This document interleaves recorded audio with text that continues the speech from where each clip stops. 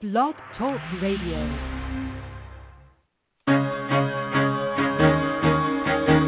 Carol the Coach. Sex, love, and relationships. We talk about it here. Carol the Coach. Compassion with contemporary relevance. I am a psychotherapist. I can be your personal life coach, and I can help you with your issues. There are no problems too small or too big. You can talk about anything. Speaker, columnist, radio TV host, and commentator. Carol the Coach brings messages of wellness and empowerment within reach of everyday people every day. Almost 5 years ago, I lost my soulmate in an accident. He was killed in a plane crash. Life just, for me, has seemed to stop. There are groups all over the city. I teach one. It is a specific way to start thinking so that you shift how you see the world, which then shifts your energy, and then you feel better and you actually see things differently. Carol the Coach. Always available, too, at carolthecoach.com. Now, I've got Russell on the line. I'm 47 years old. I'm a truck driver. I'm married. I have a wife in San Francisco. Okay. I haven't been home in 6 months. My thing is, I don't know if I have a sex addiction or what the problem is. Why do I want what I can't have? And as soon as I can have it, I don't want it anymore. You're right on target when you say, I don't know if I have a sexual addiction. Well, guess what? Yes, you do. And you know what? That's my specialty, Russell, so you're at the right place. Continue. I meet women online, and I'm in a different part of the country. I travel all 48 states, so I love sex. I hear self-esteem issues. You never felt good enough, and you didn't feel like you were getting what you should have then, and you're reenacting that now. Do you want to change that about yourself? Hi there. You know, Russell has a problem, and he's smart enough to know that it's not about the sex addiction. It's about the chase. It's about the seduction. It is about the pursuit. Sometimes people don't go after sex. What they go after is the chase. Hi, I'm Carol Jurgensen-Sheets, a.k.a. Carol the Coach, and I'm here to explain to you what sexual addiction is about, what partner trauma is all about. And tonight I am so thrilled because we're going to be talking about early recovery for couples and how that's different than couples that have been working at this a couple of years. Now, I know you may be going, oh, my gosh, you mean I have to work on our relationship for a couple of years? Actually, my experience is that people do want to work on things. They do feel that it enhances the relationship. They are ready to do the tough work. And when they do, then clearly it has lots and lots of benefits. And, you know, marriage is hard. It's hard for people that haven't experienced this kind of trauma, this betrayal trauma, this compulsivity. So I got to hand it to you. If you're listening to this show, you obviously have hope. You know that there are some things you can do to make it better. Whether you're a sex addict, I promise you, if you can develop empathy and really see it from her point of view and help her to feel better, you know, kind of right the wrongs of the pain that you've caused, it will definitely have dividends. And if you're a partner listening to this show, there is hope. If he gets clean and he's doing his recovery tools, he is much more likely to end up being the person that you want him to be. And that is my guarantee.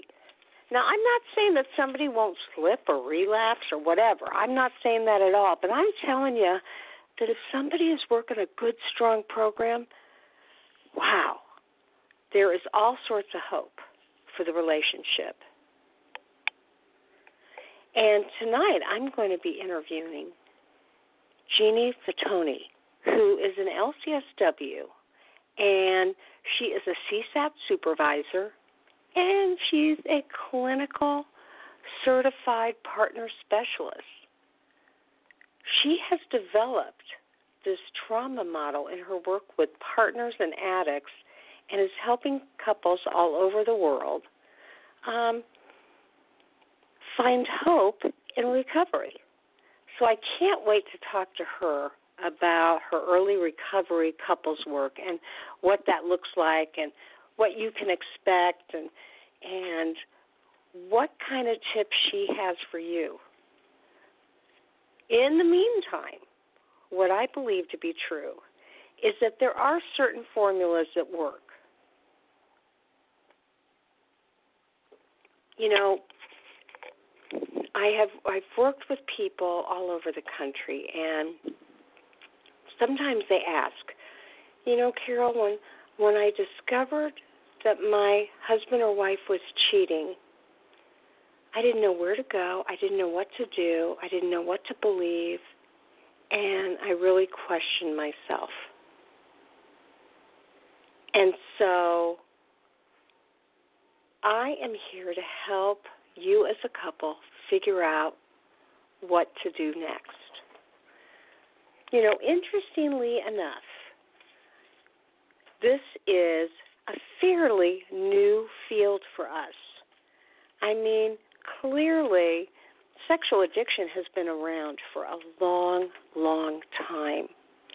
And yet, with the Internet making it so accessible, so affordable, and so anonymous, people are dealing with temptations that they've never had in their life. And they're doing it with such intensity and so much frequency that they're producing chemicals in the brain that we've never seen. And so the neuroscience is what we know we have to really focus on if we're going to help people. You may have heard it before, but both the addict and the partner feels shame. My special quote that I made up is, the addict carries the shame, but it is the partner that carries the pain. And that came from my early work with couples.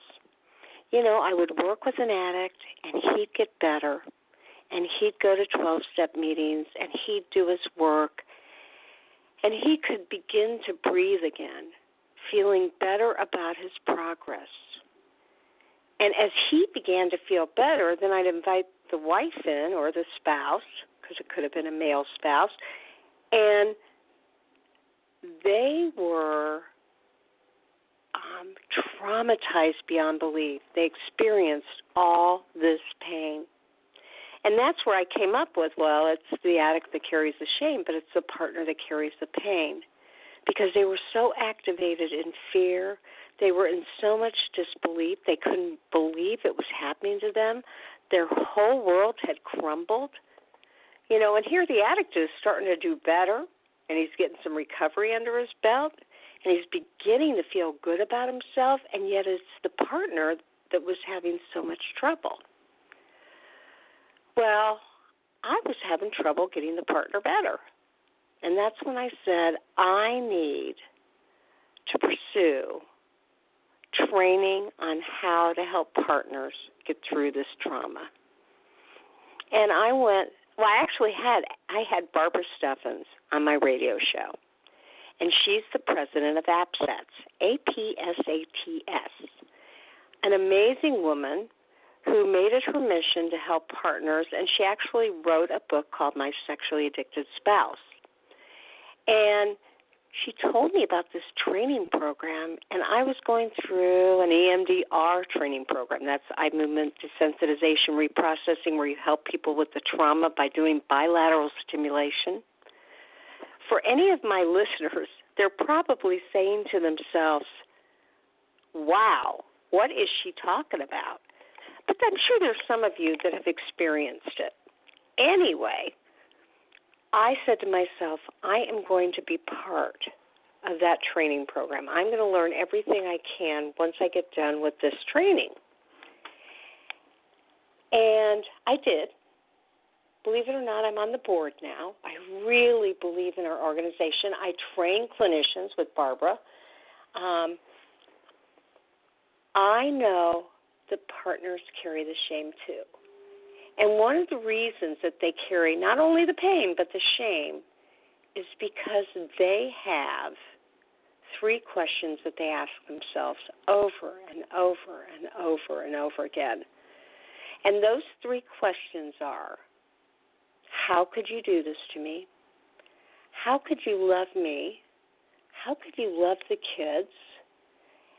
And how could you do this to me, not just once, not just twice, but multiple times, whether it's with affair partners, whether it's with prostitutes, escorts, going to massage parlors.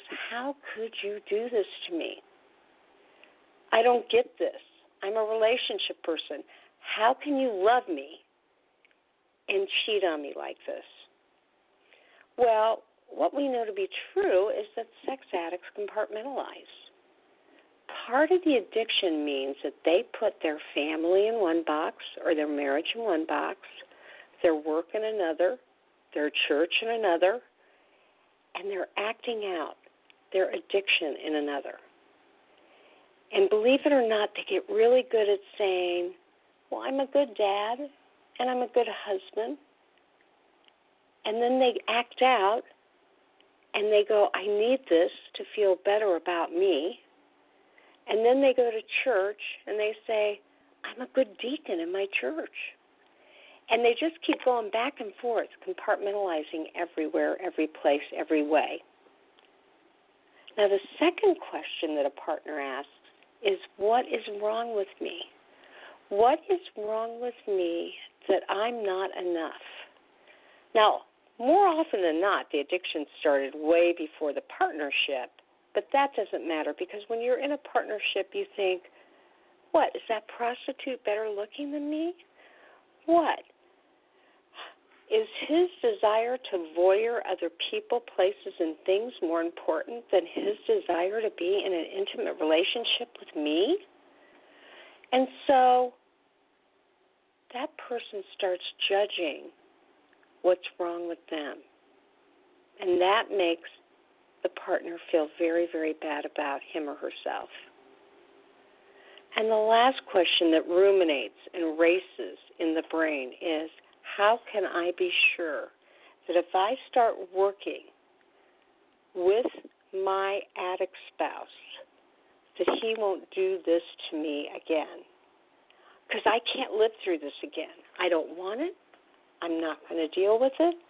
So how can I begin to trust so that I can begin to restore our relationship? What do I do about this? How can I trust him or her?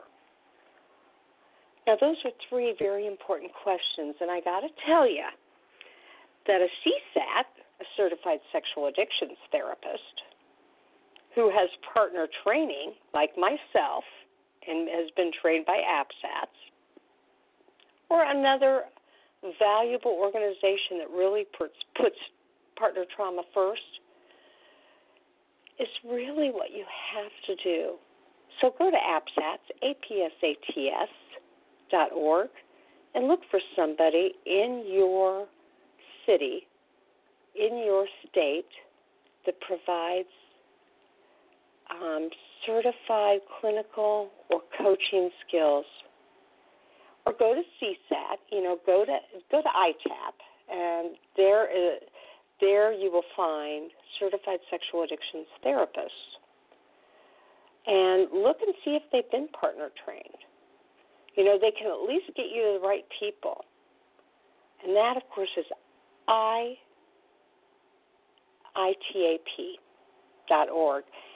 Or you can go to sexhelp.com. Put in your zip code, and there will be specialists for the sex addict. And a lot of those specialists also have been partner trained. But here's what I believe to be true, and it's not meant to be prejudiced, but most people don't know how to treat sex addicts, and most people don't know how to treat partners.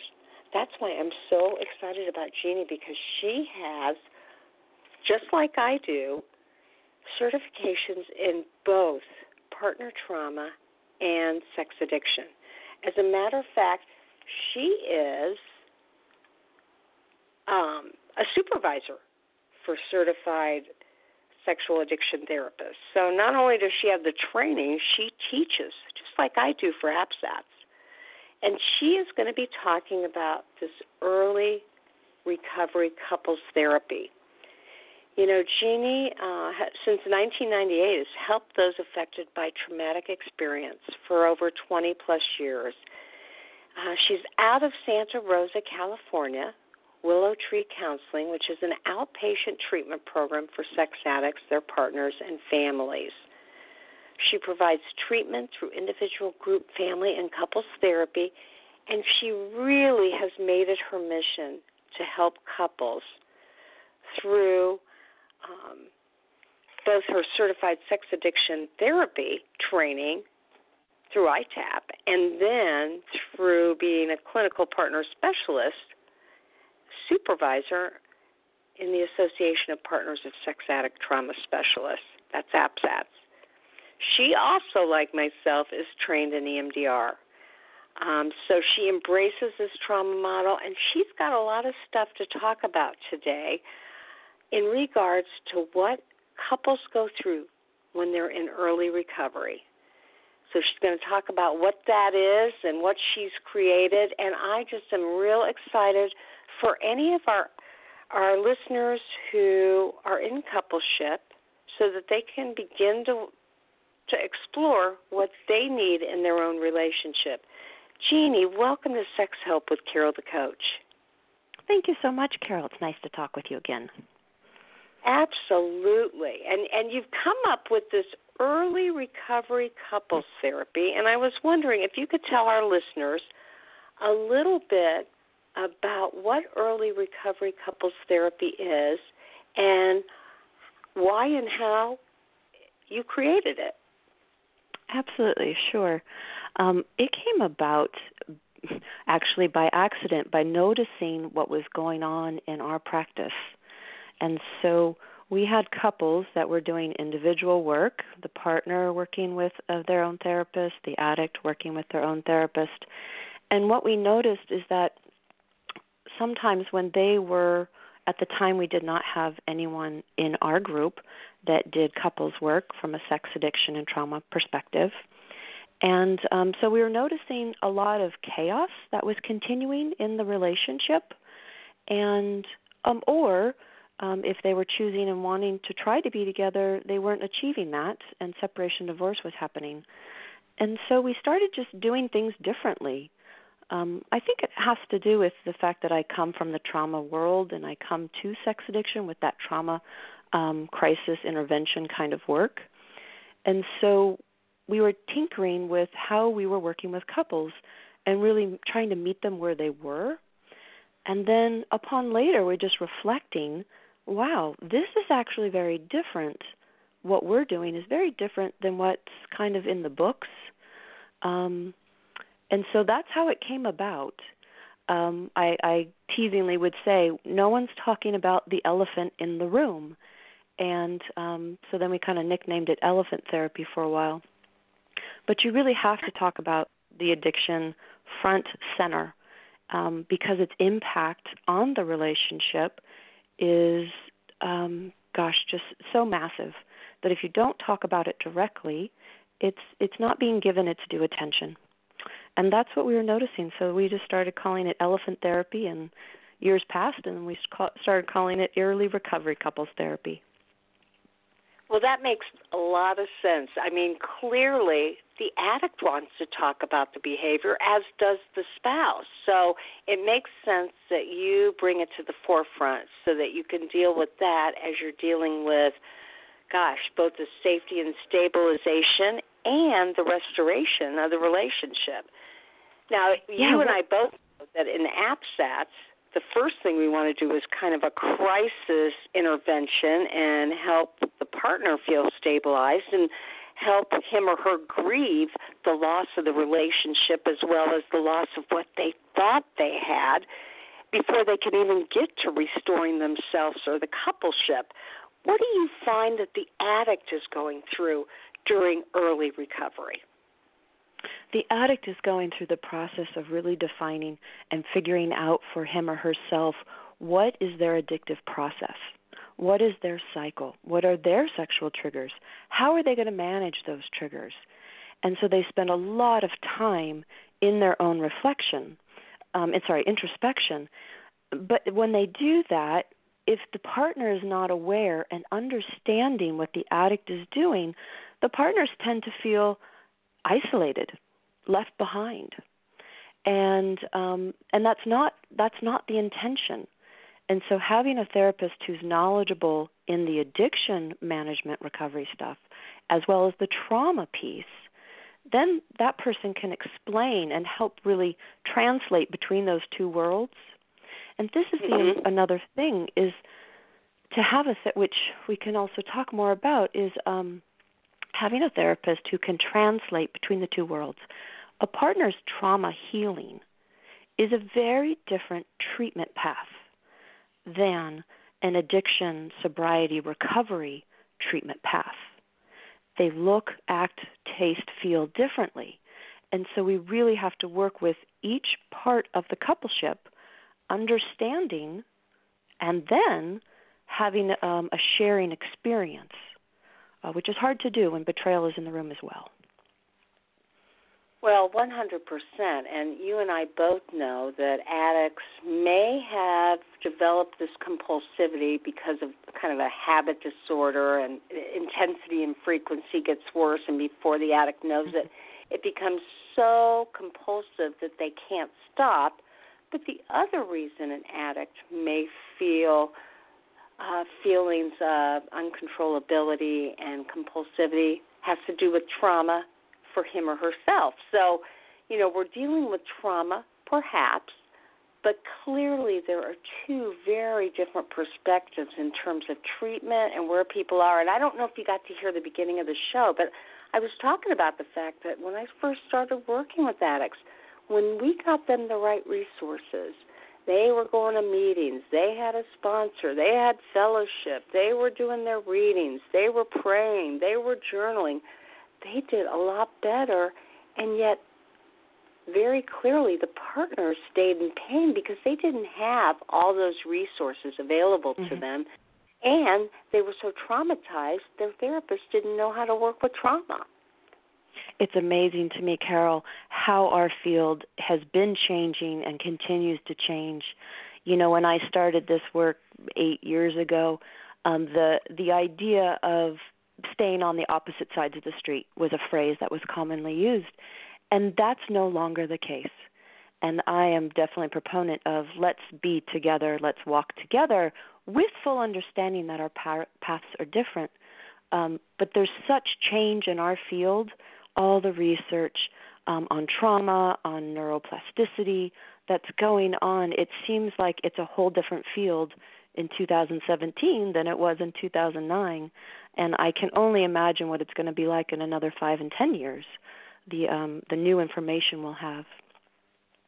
And the partners certainly did feel left behind, and that was another piece of why I think when we started to change things and translate between the trauma world and the addiction world, we had couples staying together often. People would come in and say, well, how often do your couples stay together? And I'd say, it's a rare thing for them not to stay together.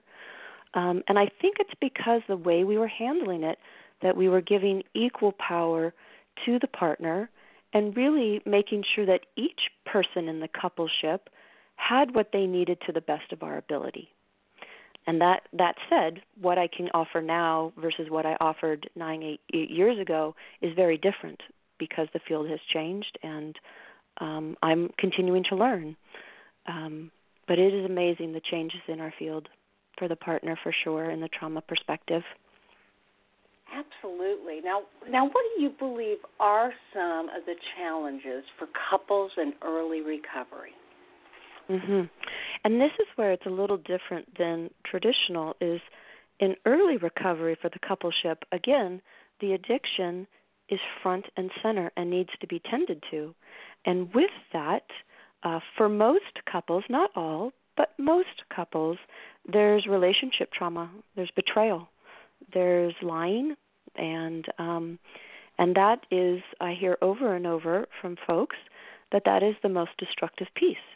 it's that rupture in the trust. So we have to talk about the trauma of the betrayal and then the trust. We have to talk about sobriety maintenance.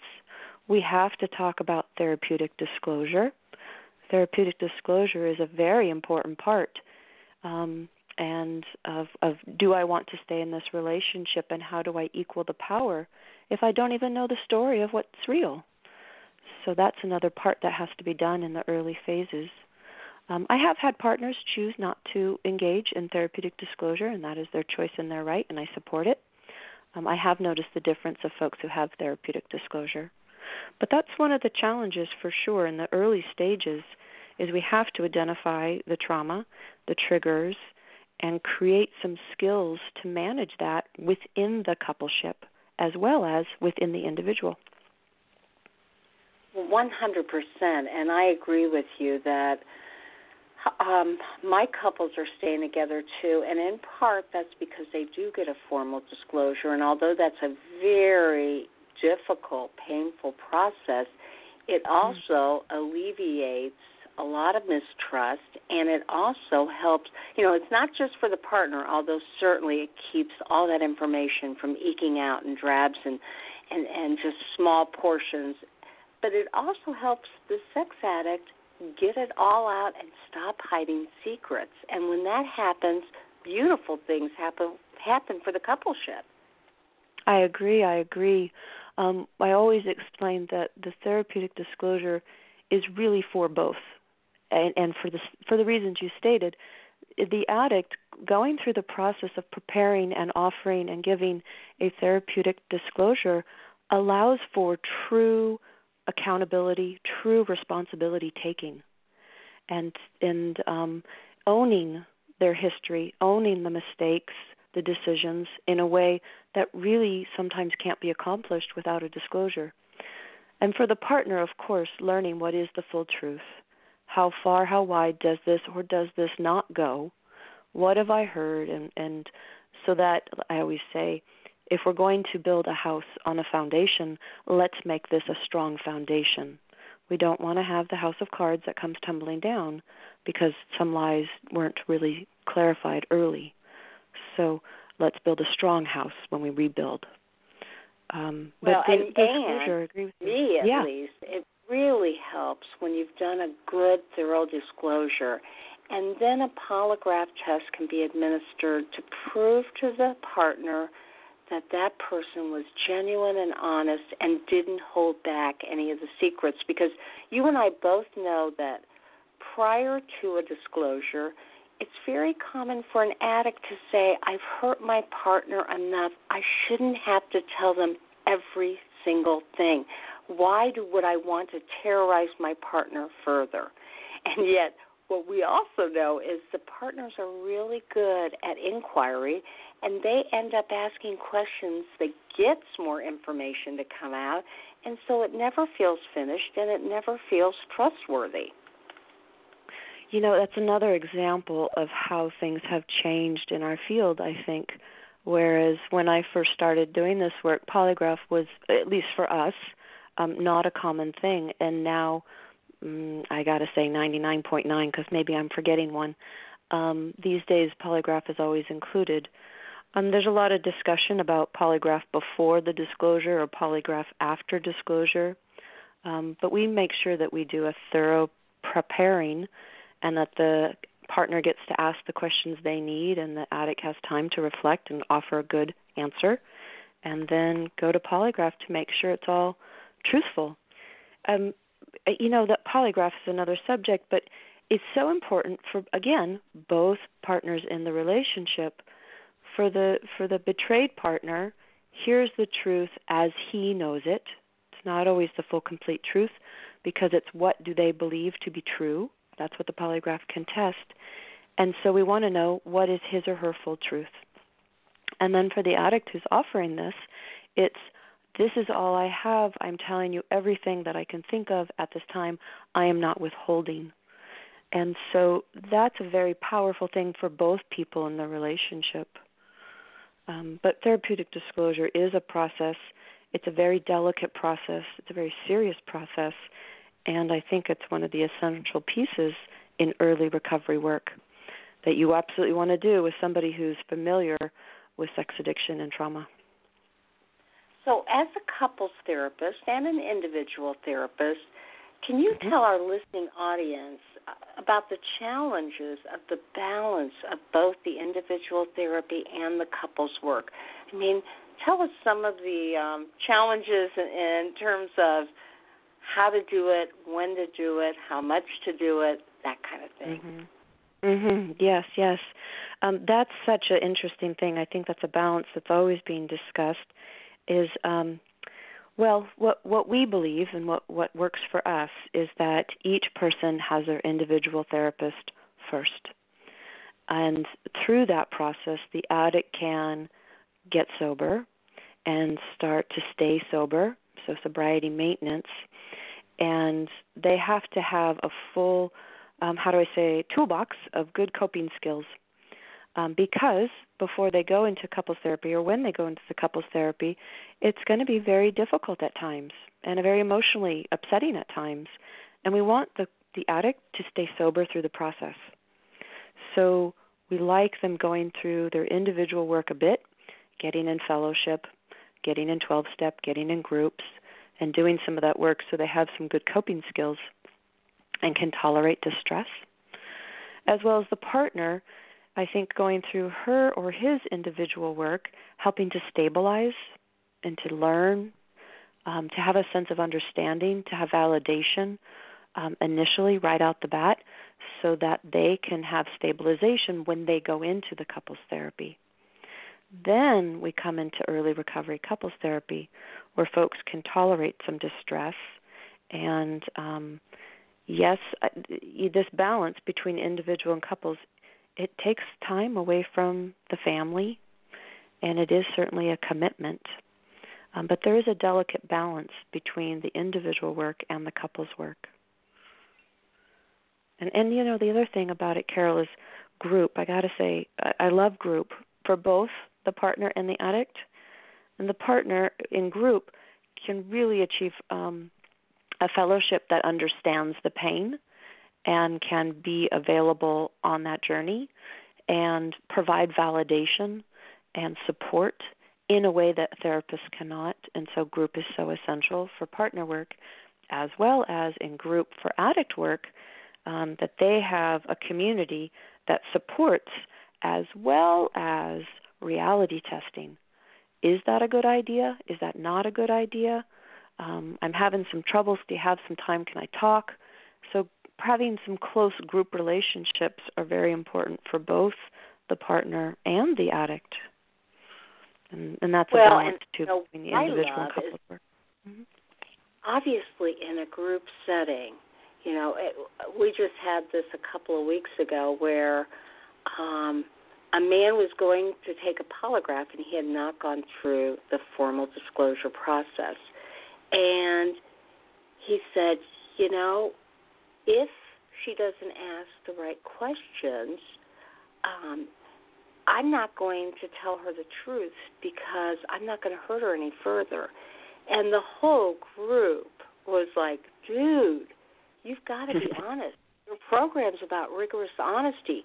You'll feel so much better. It's hard to do, but you'll feel better, and it's the right thing to do for her. And, they just really convinced him from a fellowship standpoint that would actually be hurting her worse if he wasn't honest. And it was a beautiful thing. They had lived it. They could share their own experience. And they were much more persuasive than I could have been because I would have been coming from a clinical point of view as opposed to a, hey, this has happened to me, this is my situation, and it's not right if you do it any other way. Absolutely. The group can provide that feedback. And also when you're in a group, you can have someone else who may have already been therapeutic disclosure and say, look, I kind of felt that way too, and I held my rigorous honesty and, let me share with you how it really helped and it was the benefit of the coupleship. Now I don't have secrets. Now everything is out and we're working towards the new version of us. So, yeah, absolutely. So obviously you're a proponent of group and you're a proponent of individual therapy and couples work. let me ask you, you talk about early recovery couples therapy as being different from traditional couples therapy. So what do you think are some pitfalls with traditional couples therapy? It's not like we're putting that model down, but we do know that does not necessarily work with sex addicts and partners. So what do you see as the pitfalls? Right, and that's yes, thank you. Some of the pitfalls is traditional therapy will usually focus on creating vulnerability, which we know creates greater intimacy.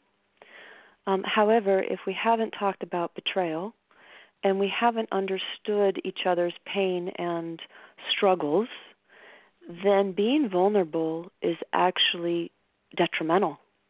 It's detrimental and could be, I've seen it almost be traumatizing, abusive to the partner. So we're not seeking greater, deep intimacy when we're doing early recovery work. We are also, in traditional work, it's usually a lot of owning one's own part. This is my part. This is your part. How can I own mine? How can I do it differently? Where does it come from? Does it root in my childhood, my young adulthood?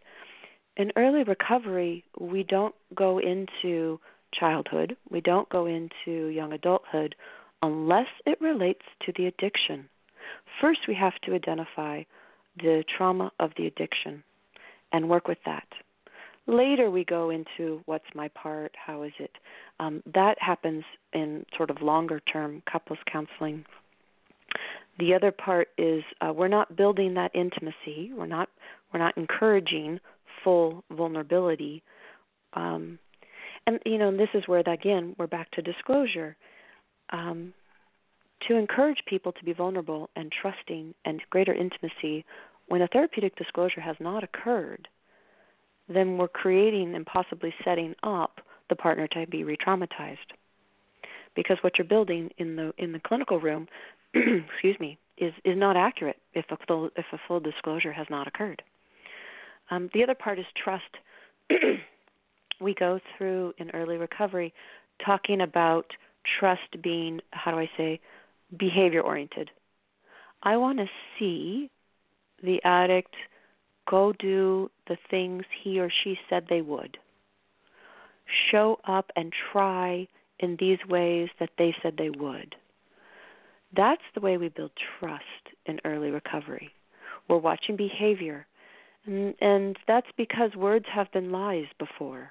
I can't trust words, but I can trust behaviors more so.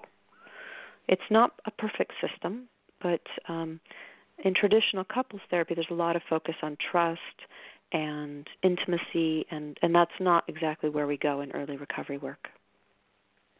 No, I 100% agree with you, and it's like those counselors don't know the formulas that help addicts and partners begin to trust, which of course is, like you said, the behavioral conditions that have to be there that show a partner, yes, he is working a program, he is going to his meetings, he is doing his reading, he is praying or meditating, he is allowing me to look at passwords at any point.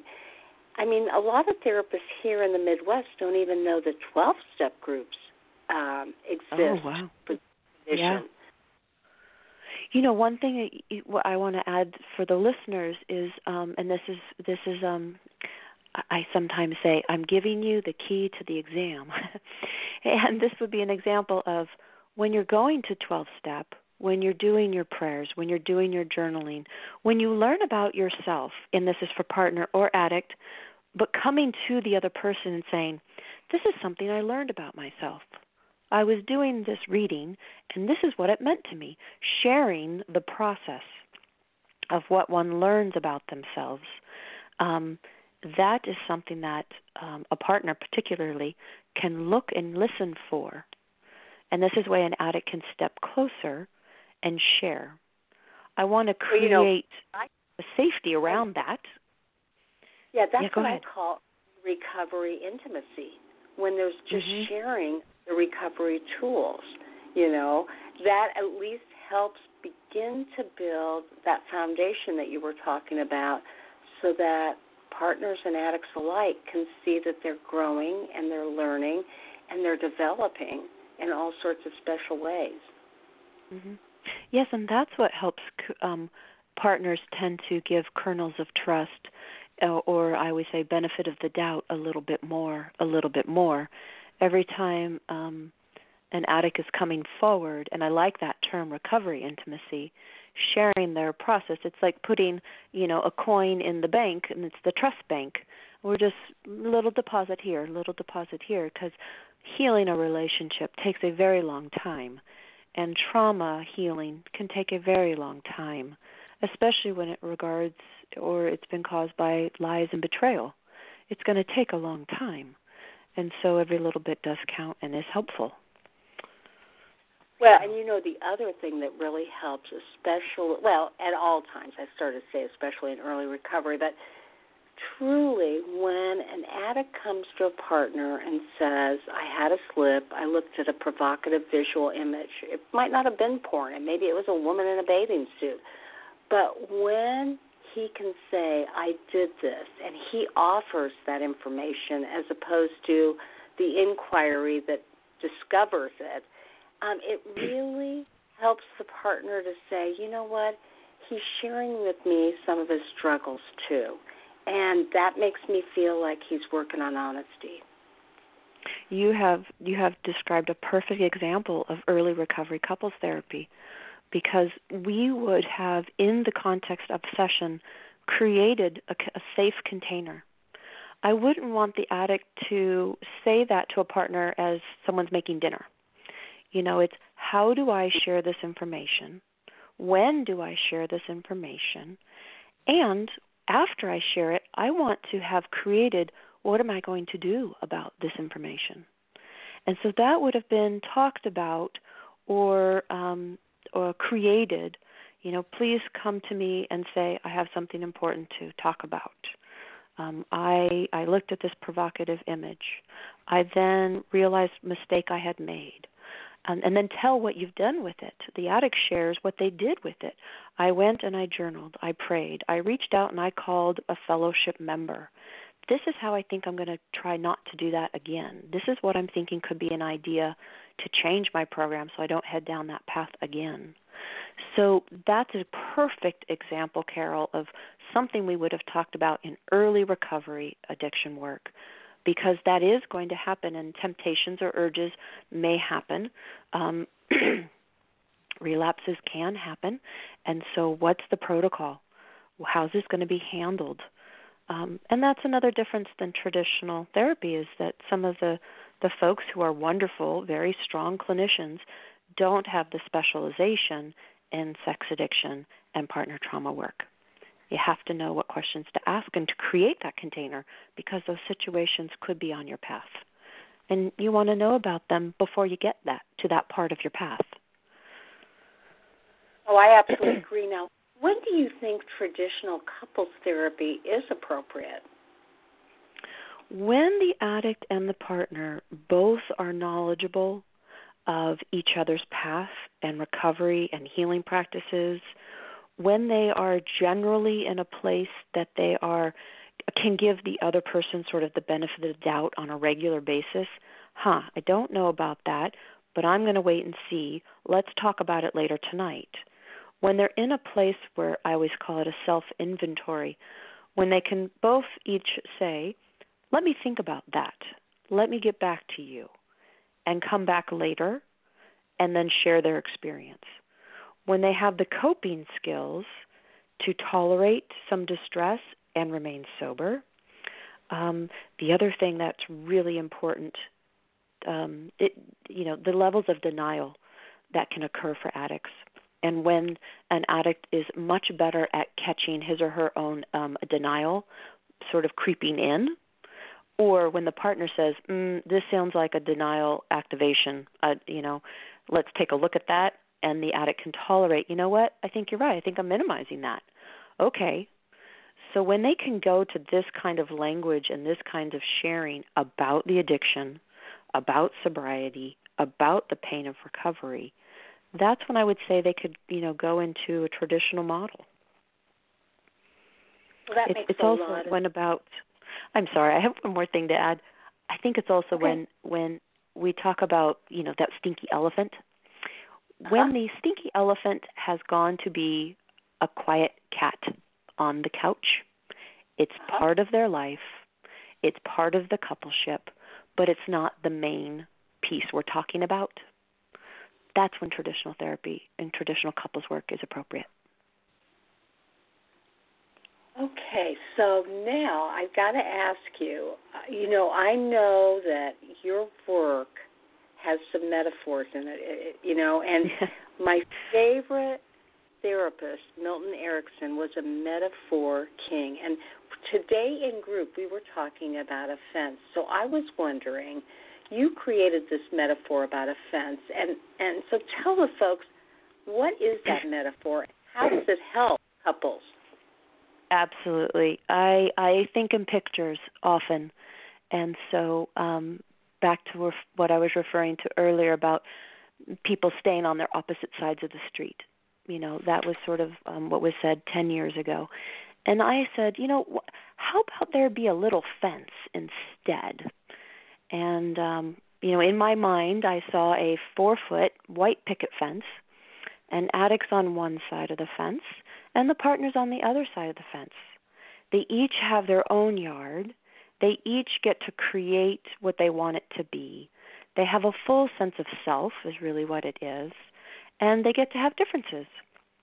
But there is this separation between who one person is and where the other person begins. There is a bit of a separation. So I would say, and this again, I would see this and talk to my clients about it, is let's make sure that you're not reaching over the fence. Let's make sure you walk up to the fence, express your need or concern, but you're not reaching over and telling the other person what they have to do or they should do. Anyone who works with me knows I don't like the word should because I feel it implies judgment and a right and a wrong. But I want to make sure that each is not reaching over.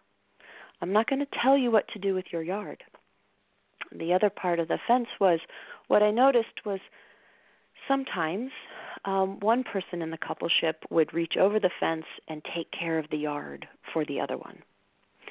I see you've planted these shade plants in the full sun, so I'm going to build a little screen, and when you're not home, I'm going to come water it because I have a hard time seeing this shade plant in the sun. But when one does that for the other and sort of rescues them from natural consequences, the plant doesn't do well, then that person on that side of the yard hasn't had the chance to learn, hasn't had the chance to explore, experiment, have natural consequences, and we'll continue to have this cycle where one reaches over the fence and takes care of the other. So really talked about the fence as a separation, and really it's a metaphor for boundaries. My boundaries of myself versus my boundaries with you. And so how can we not reach over the fence, undermine our long-term process by giving ourselves short-term goals of short-term gains? So short-term gains, long-term loss is what I would always say. And so this fence has really stuck with us, and I still have clients whenever I talk about, oh, yes, Jeannie, in my mind I saw the fence, and so it really makes sense to a lot of people. So I use it often and even created a little picture for it whenever I talk about it in presentations. So, Jeannie, do you have a website, and how can people find out more about you, the work you do at Willow Tree, and do you have any resources for them? Sure. Our website is very easy, www.willowtreesantarosa.com. And we are in Northern California in the city of Santa Rosa. And we have information on our website as well as resources there. Our website is with the resources tailored to some of the national organizations as well as our local community. So if they were looking for meetings in our local area, for example, they would find the link to that on our website. We often offer presentations in our community as well, as the other professional organizations that we present for. But we often offer a 3-hour seminar called Sex Addiction 101, Introduction to Sex Addiction.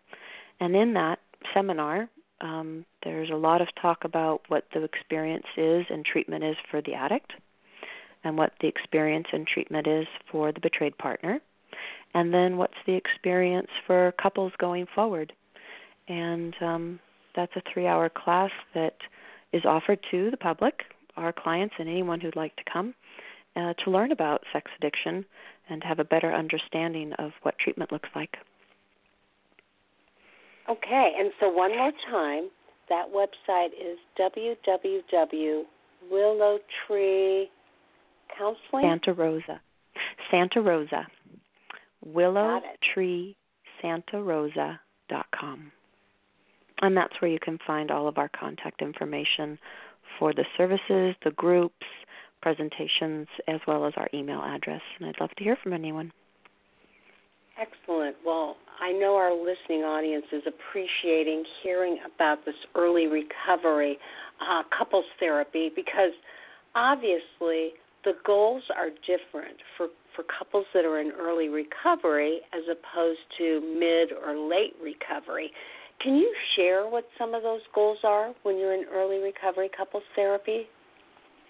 When you're doing early recovery work, the goals are really to support the struggle of each person and having them understand each of their experiences. I don't want anyone to feel alienated by the other's treatment. And that sometimes does happen with a partner to an addict, where the addict is well connected in the community and the partner is not, which is another reason we have worked so hard in our locality to get additional resources for partners in our local area. The goal is also to begin the process for relationship repair, and again, that usually does cover the part of therapeutic disclosure. We also do a lot of teaching, education, communication tools, those kinds of things that really help the process, to build that strong foundation.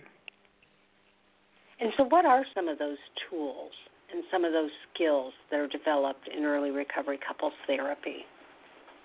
Well, it really comes to the tools. It's really based on the things the therapist does differently in early recovery work than traditional.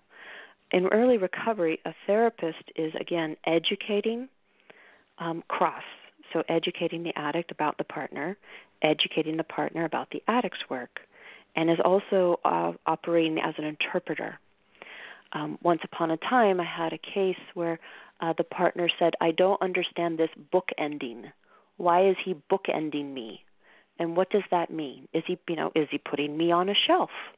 No, he's not putting you on a shelf. It's actually a sign of respect and how important his conversation with you is, that he's going to seek fellowship discussion before the conversation with you and again after. It's actually a sign that he's doing good work. If I hadn't been able to translate that, it would have gone very differently in that coupleship. So that's a tool, really using the therapist to translate, interpret. The other thing is the learning of empathy is not always a natural thing. So one of the tools is using the therapist to model the empathy. If an addict can get a sort of a window view into a partner's work, and a partner can have a window's view into an addict's work, then the empathy piece can have a starting point. And that's one of the tools we offer, is to see how does someone else do that. And the therapist is role modeling that. And so by virtue of watching someone else do it, the partner or the addict is learning. We also clarify roles, and that's one of the tools, is boundary work. Again, where do I start, where do I begin, where do you begin, and where do you end, is part of the work, and that's what a therapist can role model as well. Therapist is also going to be, what I call is, the therapist can be the cheerleader, but the partner is not required to be the cheerleader for the addict. So how to appreciate change while not being the cheerleader or feeling like they have to cheer on the addict. And that's a good use of the therapist. So again, and that's back to the boundary work that's being role modeled. So there's a lot of boundary work, a lot of communication, a lot of clarification, a lot of cross-education that's going on between the couple and the partner and the therapist. Well, that absolutely makes sense to me. Now, we've got a lot of people out there that are hearing about early recovery work for the first time. And, you know, oftentimes it can be tough enough to find somebody who does good couples work. So, you know, what qualities do you think our listeners should look for in a sex addiction therapist as well as in a partner trauma specialist when they're doing couples work? Yes, absolutely. And I think that's a really important thing, is to have a conversation if you're going to be going into couples therapy, that you want to have a conversation with the therapist to sort of see what their skills are and what their perspectives are. Do they have sex addiction experience and skills? Do they have trauma experience and skills? And wouldn't it be great if they had both? But the trauma piece is also relational trauma. And so I know that I'm narrowing the field there. And if you do have that of a clinician available to you that has both of those worlds, then that's the best situation. And if they have one, are they willing to talk to someone else who maybe has some more skill in the other area, and every so often do a consultation? I firmly believe in consultation, and I do offer it any time that we've got therapists or clients that are going outside of our Willow Tree group. I'm happy to have a conversation here and there just to give them some feedback and some knowledge. But it's important that the therapist be able to speak to the language of the relationship betrayal and trauma, and speak the language of addiction, 12-step, and group therapy. Otherwise, unfortunately, then we've recreated a chaotic environment, and it can be more distressing for the couple. Oh, I absolutely agree with that. So, obviously, you just kind of shared what some of the benefits are of a well-trained partner and addict therapist. As we begin to close for tonight, what would be some of your parting words for our listeners who know that they need couples work and they're in the beginning stages of sex addiction and partner trauma? My suggestion would be to first find an individual therapist that you feel is skilled in this area, that you feel comfortable with, that you can receive feedback from, and have that foundation of individual. And then if you respect and like your clinicians, then the clinicians tend to have folks that they work with often and can refer to. And then you can have a conversation with that couples therapist, sort of vetting out, do they have these skills, and do you think it would be a match? Expressing, I think it's very important when you're trying to find a new couples therapist, expressing your concerns and your fears to the therapist at the beginning stages, so they have an understanding of what they're what the couple is walking in with and what the pain is, being very clear about it. This is another reason I want the addict especially to have strong individual work, so the addict can say, I tend to have denial. I tend to do these things, and I struggle with that at times. And so that's another process of talking with the couples therapist and being very upfront before they get into session and start a working relationship. So have a conversation and be offering to the clinician, and the clinician will hear what you have to say and offer you information. Yeah, those are all good tips, and I just so appreciate the fact that you have made it your mission to teach this early recovery couples therapy. It's another brand new type of therapy that differentiates our couples who are going through sexual addiction from early, middle, and late stages of recovery. So, Jeannie, thank you so much for your expertise and your ability to convey that. I so appreciate the work you're doing. Thank you so much, and thank you for having me and having a nice chat. It's always good to talk with you, Carol, and whenever I can be of help to others, I try to do that. I know, that's very obvious. And so you take care, keep me posted of other work you're doing, and I'll send people your way when they want to know more about this model. Thanks so much, Carol. Take care. All right. Take care, too. Bye-bye. Bye. All right. So, again, that was Jeannie Batoni, and she is a CSAT supervisor and also an APSAT supervisor. So she is somebody who has made it her mission not only to learn the work, but to train others. And that is so important in this field. And as you can tell, she really knows what she's doing. So that was some information about early recovery work. Well, it's time to end the show. And, as I tell you all, there will only be one of you at all times, so I fearlessly want you to have the courage to be yourself. If you were listening at the beginning of the show and you want more information, I highly recommend that tomorrow you go to YouTube, Healing Sexual Betrayal, apsats.org, and look up the new video that I posted on how a partner feels in early recovery about him or herself. What are the 3 prevalent thoughts, and how do you work through it? And stay tuned for more Sex Help with Carol the Coach. You have a good week, and we'll see you next time.